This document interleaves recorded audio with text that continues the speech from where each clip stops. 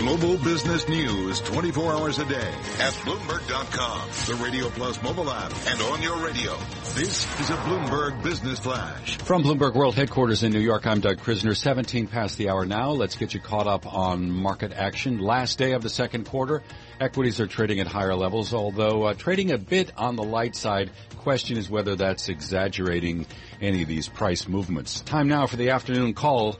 Bill Maloney is here. Hey, Bill. And good afternoon, Doug. Markets are rebounding after yesterday's losses, with Nike's surge helping pace the Dow. Dow is currently higher by 97 points. S&P's gained 10, while the Nasdaq climbs 14. Small Cap 600 is up 2 points in the U.S. 10-year yield at 2.3%. All 11 of the main S&P sectors are trading higher, led by gains in industrials, consumer discretionary, and the materials. Nasdaq Biotech's underperform, fall 14. Transports jump 104 points, helped by the rails, and semis are little changed. The VIX is down 5.5%, and leaders to the upside in the Dow are Nike, Caterpillar, and Microsoft. Goldman Sachs and Merck led to the downside. After earnings, Nike gained as much as 12%. That's the most since September 2014, while Micron fell 4.9%. As analysts questions EPS and margin sustainability. Live from the First Breaking News Desk, I'm Bill Maloney. Doug? All right, many thanks, Bill. One of the themes of the week, actually, too, the recovery in the price of oil and back up in long-term interest rates, given some of the hawkish words we have heard from many of the world's central bankers. U.S. 10-year right now is at a yield of 2.3%. You are caught up on markets at 19 past the hour. Let's get back to Carol and Cory. I don't know. I always feel like, Doug, there's something you could add. About what? I don't know. The markets. There's so much going on. There is a lot going on.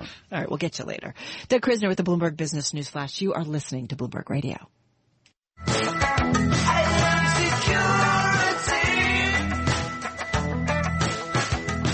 Business of home security is getting interesting with lots of interesting competition coming on, lots of new technologies being deployed, and no one's more aware of that than ADT CEO Tim Whall, who joins us right now. Tim, I'm struck by how many companies, new entrants into the market, are offering security solutions.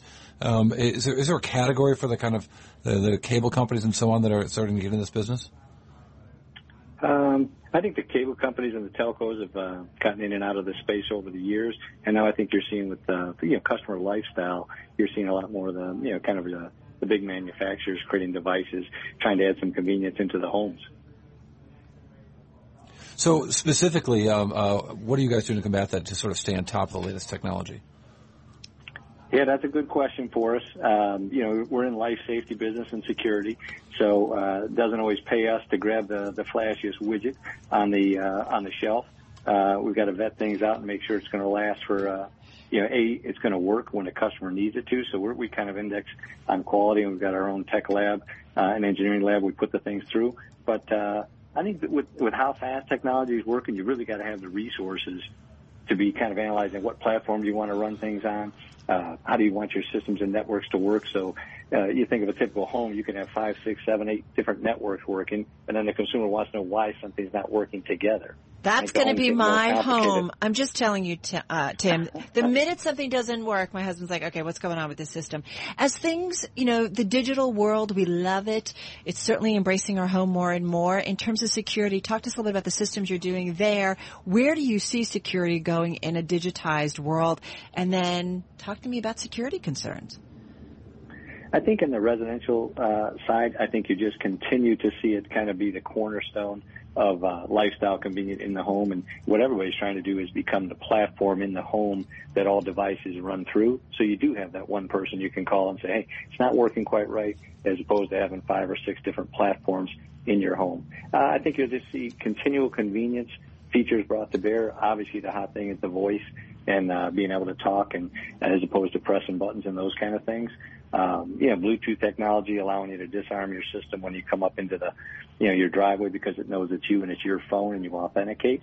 So I think you'll see some things in that regard.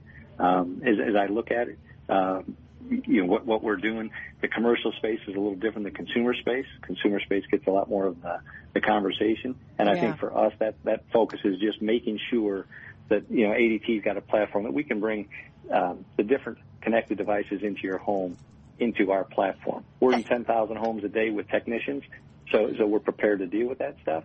and we just got to make sure that we stick with quality and that what we put in there works for the customer and does make their life easier. And forgive me, just remind us, and you may have said it, and forgive me if I've got kind of my summer brain on, how much is commercial, your business? How much is residential? ADT was very small commercial. They divested from Tyco, and Tyco took the commercial business, but obviously with Protection One, we were focused in the commercial space. So that's an opportunity to grow back to where ADT has traditionally been. But today is still a small portion of our business as we kind of really until Protection One, we had no commercial business. How important is the sign in the front yard compared to the actual system itself? My husband and I have a joke about how people just go out and buy the sign and just put it in the front yard. Forgive me, Tim. Okay, now you sound like my family members who just want the sign in the right. So this feels like I'm sitting around the family table now. No, I'm sort of serious. I mean, there's something about maintaining the reputation of ADT so that it has so it's effective to scare people away whether the systems work or not. Well, there's prevention and detection. So the sign is obviously your first word, prevention, right? You're just trying to deter people from coming to your house.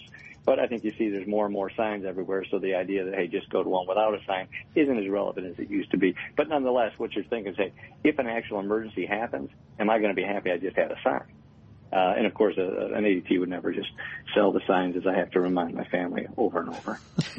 I love that. But they're like, the only way you get this sign is with the system. All right, good to know.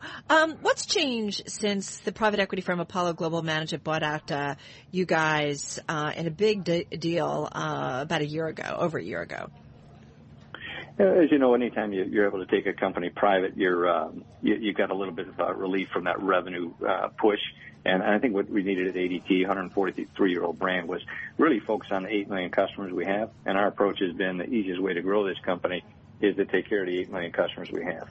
And, without having to get on those quarterly calls and talk about revenue growth and where's the next dollar coming from, we were able to put some resources into the customer experience. And real quickly said, we can get a technician out to your house within 24 hours. So when you ask, when you tell us, hey, I need a tech, we say, when would you like us to come?